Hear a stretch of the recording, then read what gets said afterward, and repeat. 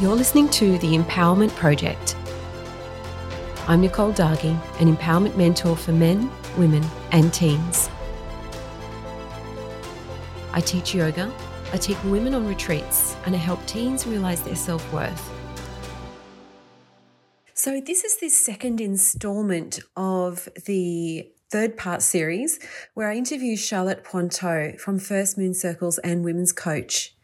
In the first episode, the last episode, we talk about her journey and how she became the amazing person that she is, and also having a really clear purpose to making a difference in the world. And basically how she discovered through her menstrual cycle awareness practice, which is something that we teach at First Moon Circles, how she came to create First Moon Circles, and also you can learn about what to expect if you decide to come, which I'm very excited to tell you that I'll be running another one in December in 2021. So enjoy.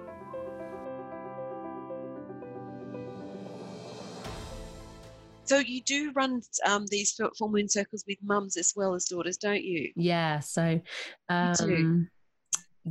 we have after we've done our cycle awareness session, we invite the mums, or if it's not mums, perhaps mums are at work, or perhaps the children don't have a mum, so we invite another parent or guardian or aunt or granny or somebody else if they want to come in place to sit in circle with the girls and the other grown-ups to celebrate as a rite of passage.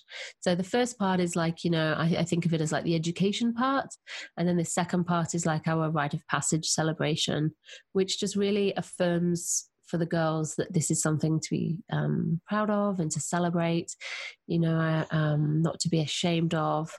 The parents share wisdom with all the girls, what is it that they wish they had known, if they got a blessing or a piece of advice for the girls, as they go through their menarche and then into their menstrual journey. And it's really lovely. Yeah, it's really beautiful. I think it's a beautiful idea, and I feel like it reminds me of the old rites of passages that they had and the rituals back in the day. I know the Apache tribe have certain rituals around this, and where the young girls receive their womanhood and they receive their name, and the women go and they take the girls, and they really celebrate this time. And it's such a vast difference in this culture, how it is now shunned and shamed, and a lot of the girls are getting misinformation, particularly through just their friends, but also what they see online.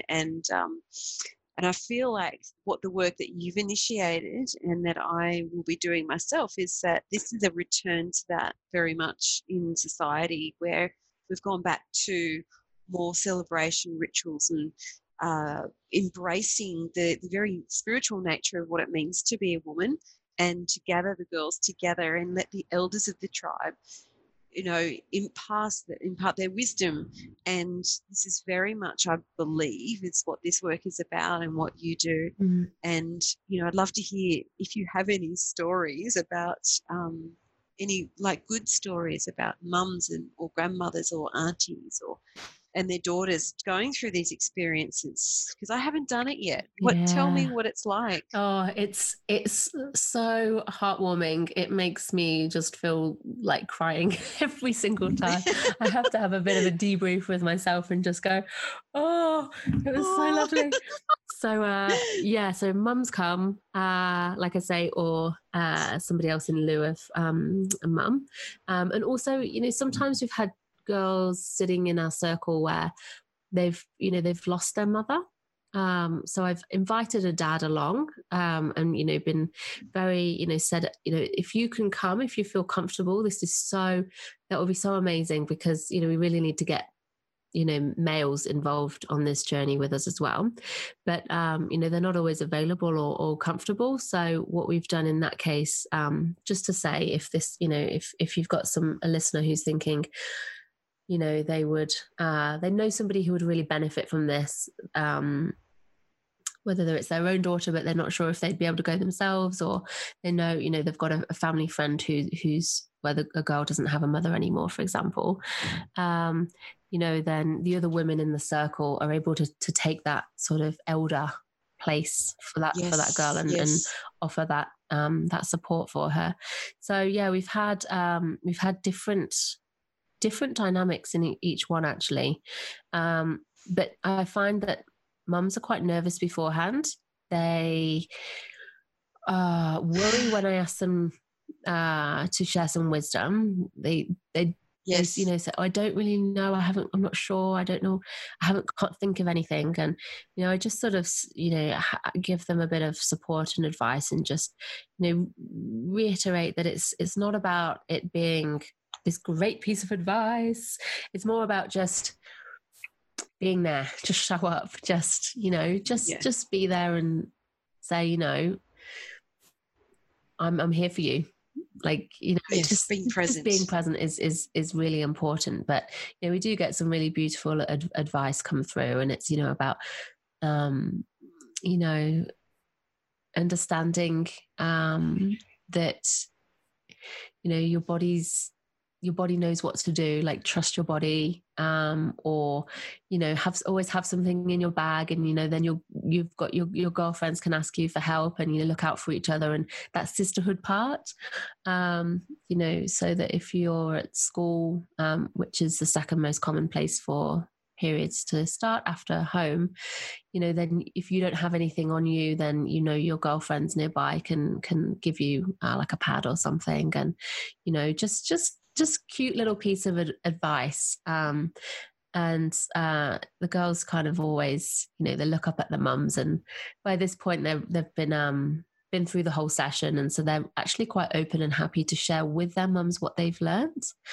And the mums are often learning things for the first time themselves, and they're like, "Oh, you're teaching us," which the girls love. They're like, "Oh, cool," and they see that their mums are open to it. And I think that's half of it. It's just the mums and the parents being open to talking about this and not being like, they might be uncomfortable, they might be nervous, sure, but they're there and they're willing, and that's the really important part. So I've had lots of mums say, "Oh, I didn't know that about my cycle, like I'm only just learning that for the first time." And I sort of give the mums a bit of an overview, a really quick overview of cycle self-care at this point. So we might have already talked about this with the girls, but things like, there'll be times in your cycle when you want to be quiet, and you might not, like, your daughters might not want to be around you so much. They might actually just want to go and have a bit of quiet time and have a bit of rest, and just, know there's nothing wrong with them. Like, they need that. And, they can, now they know they can ask you for that. They can say that's what they need, and you can trust that everything's okay, and they can just take that time for themselves. And, you can take that time for yourself too. So kind of treating it as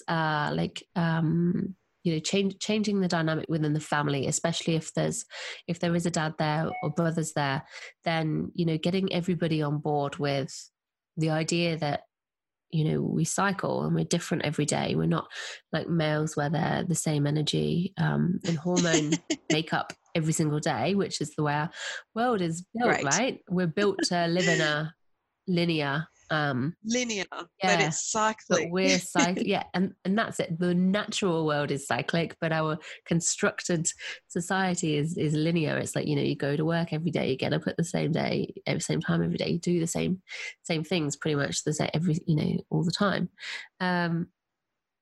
So yeah, it's sort of, that you get the mums and the daughters starting to bond and to be open and to talk, and you get this sense of understanding that they can talk about this and take it home, and that it's not just going to be this thing I learned in this thing once and then never, like, it stayed there and I couldn't do anything with it. I couldn't take it home. I couldn't talk to anyone about it. It's like the start of something new. It's the start of the relationship, of the opened lines of communication between mother-daughter. It's that bonding. I've had feedback from so many mums saying, like, you gave me, like, one of my favorites was something along the lines of, my daughter was so embarrassed she didn't want to do this. I'm so glad we did. It was like a real successful mum moment. Like I felt like I was winning as a mum because I got her to completely change her attitude towards periods. But our relationship is so much more open.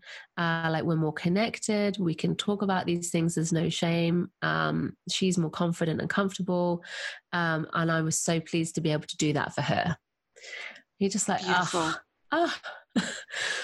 Yeah, that's exactly it. That's the calling that I have too. Yeah. It's just that feeling of what you could, the possibility that you can create for mothers and daughters. Yeah. And I think that, you know, having created this more clear lines between mother and daughter through doing this work, I think it also helps up to open up the communication about girls and their relationship with their bodies, or their sacred relationship with their bodies.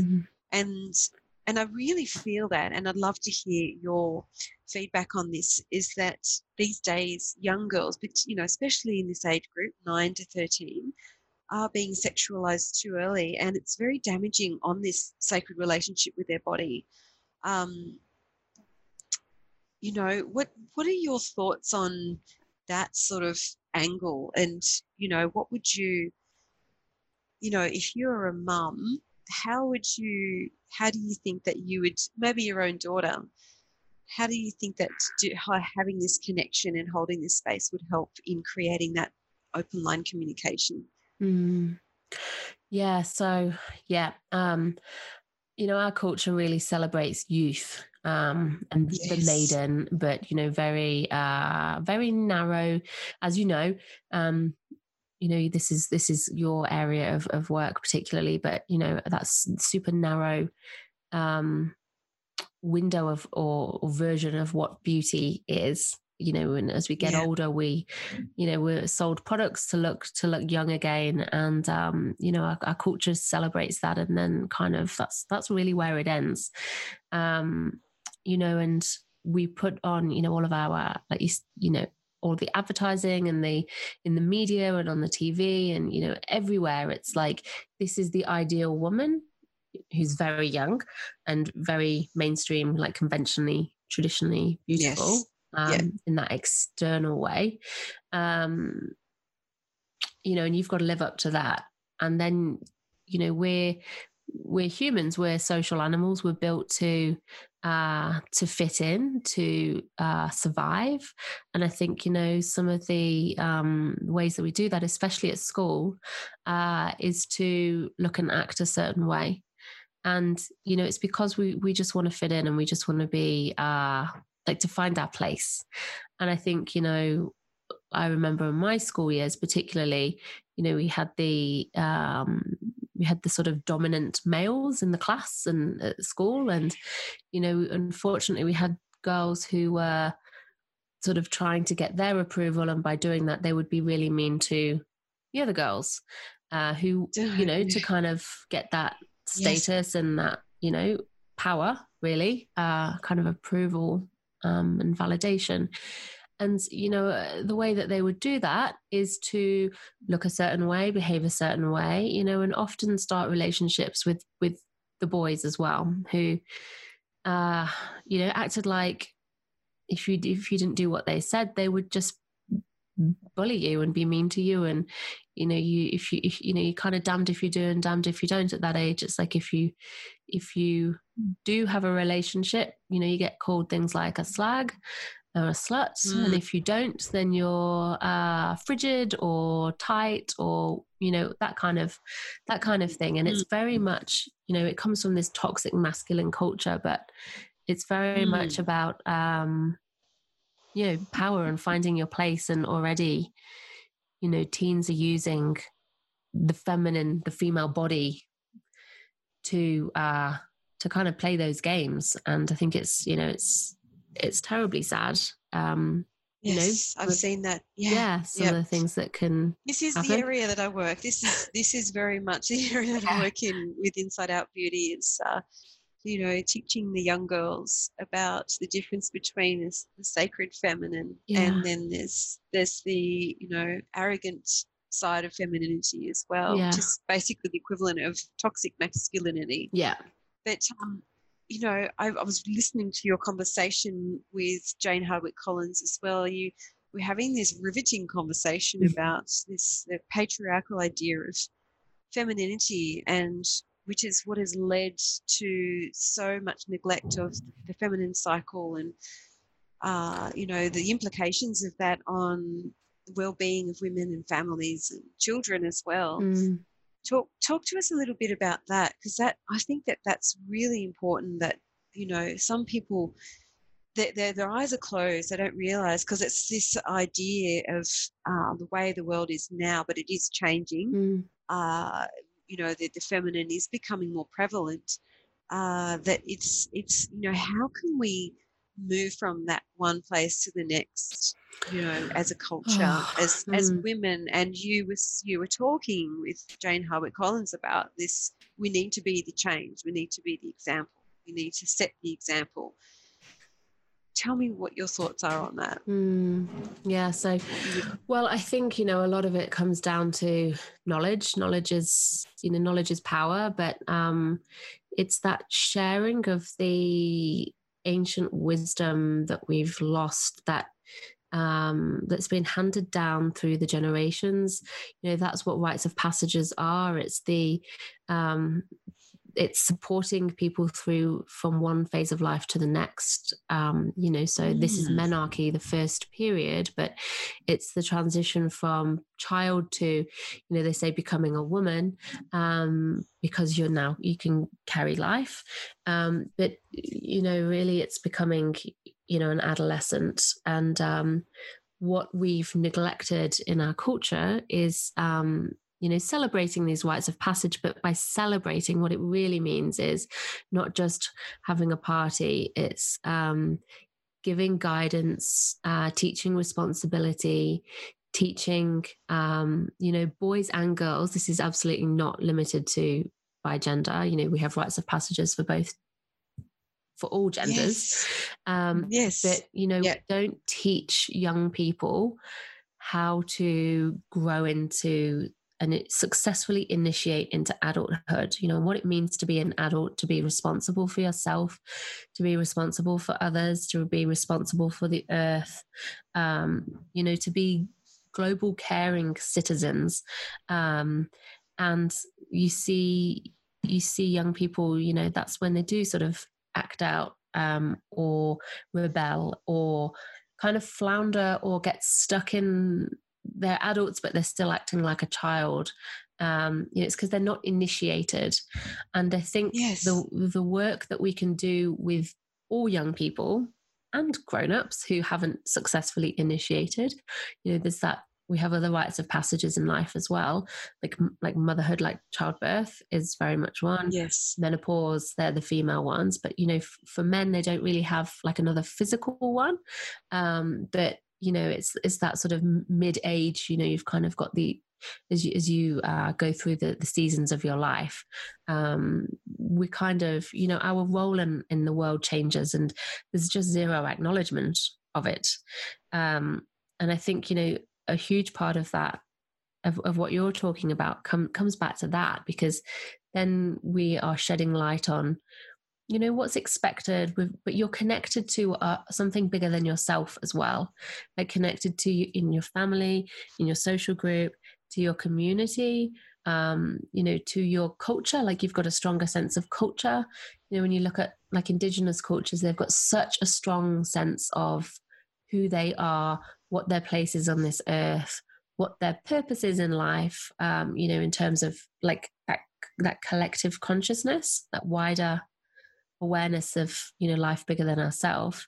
They have beautiful rituals and ceremonies, you know, celebrations of all of life's events, but they have the strongest connection to their ancestry, to their heritage, and they see it as this continuing like thread, where they pass down wisdom and knowledge and guidance, and we've really lost that. We've lost our village, proverbial village, Yes. but we've lost our sense of, what are we even on this earth for? Like, what's it all about? So we get stuck in that me mentality, I think. And it's about making money, and it's about getting the house, and it's about having the family, and it's about getting the job and the holidays. And, you can say it's spiritual to think, what is my higher purpose? But I think it's what we all want. We all want a purpose. We need a purpose. It's our guiding light.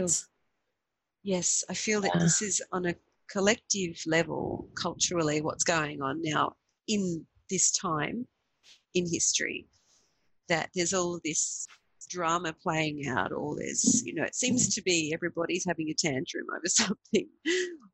And I feel like it's a huge global awakening and a shift of consciousness into everyone is forced to grow up, basically, take ownership of what's going on for themselves. And,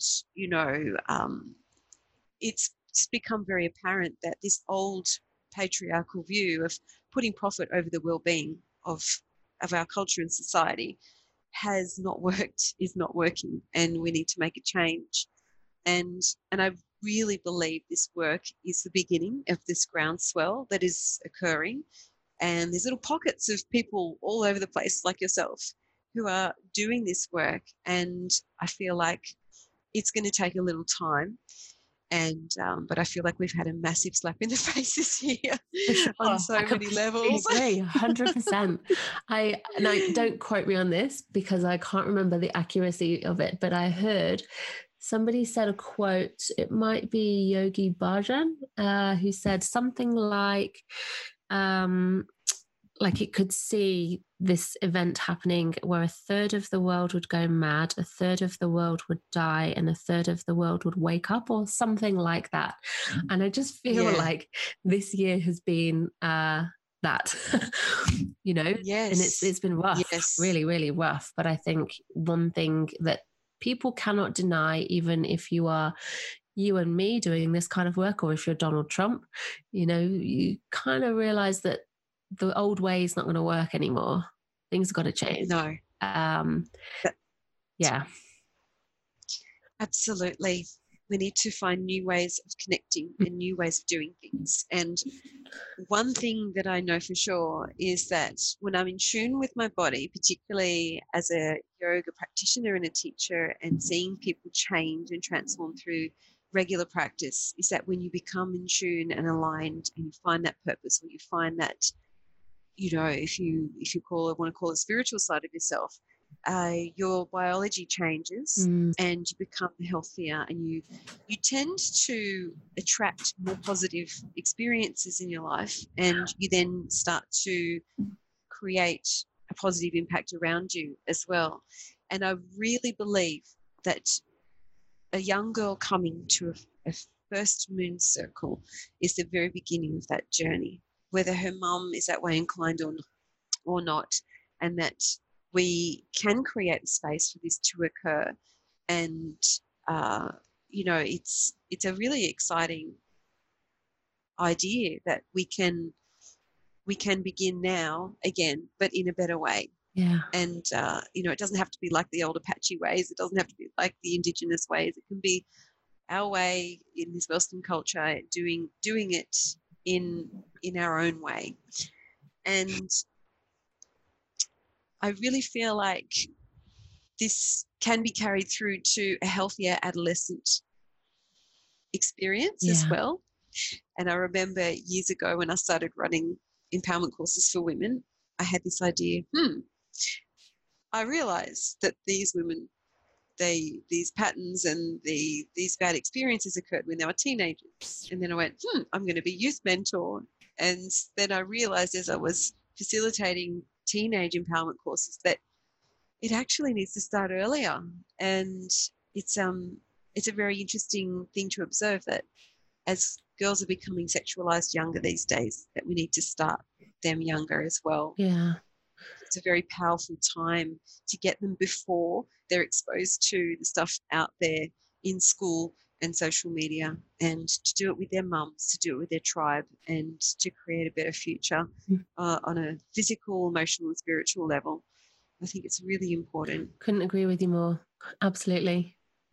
Yeah, I feel like, there are huge implications for that in educating the girls. And most importantly, I feel like that this tending to their self-care and having that rest and that downtime, as you've said, during the cycle, during a period, is the very beginning of self-awareness. And that is the cornerstone of spiritual practice. And I heard you once mention that journaling, having a period journal is a great idea. And I think that that's sort of a beautiful springboard to other things as well.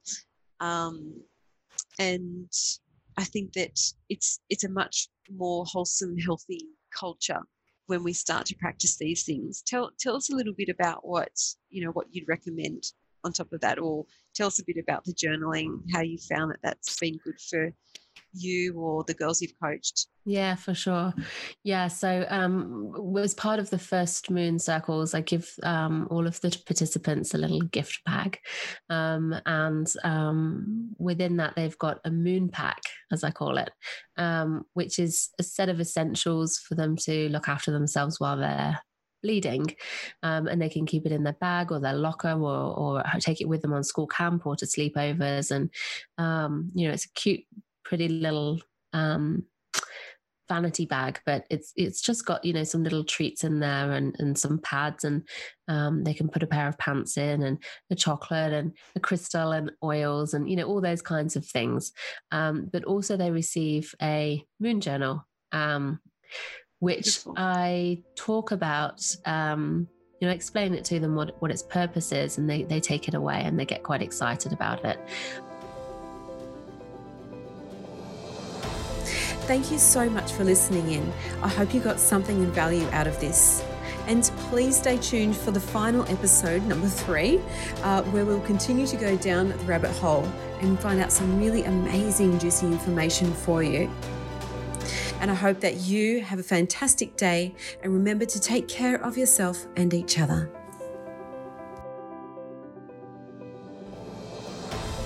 If you love what you've heard today, please rate my podcast and leave me a review. You can find out more on my bio link on Instagram at Inside Out Yoga, the one with the underscores. I really hope you'll get some valuable information and strategies out of this.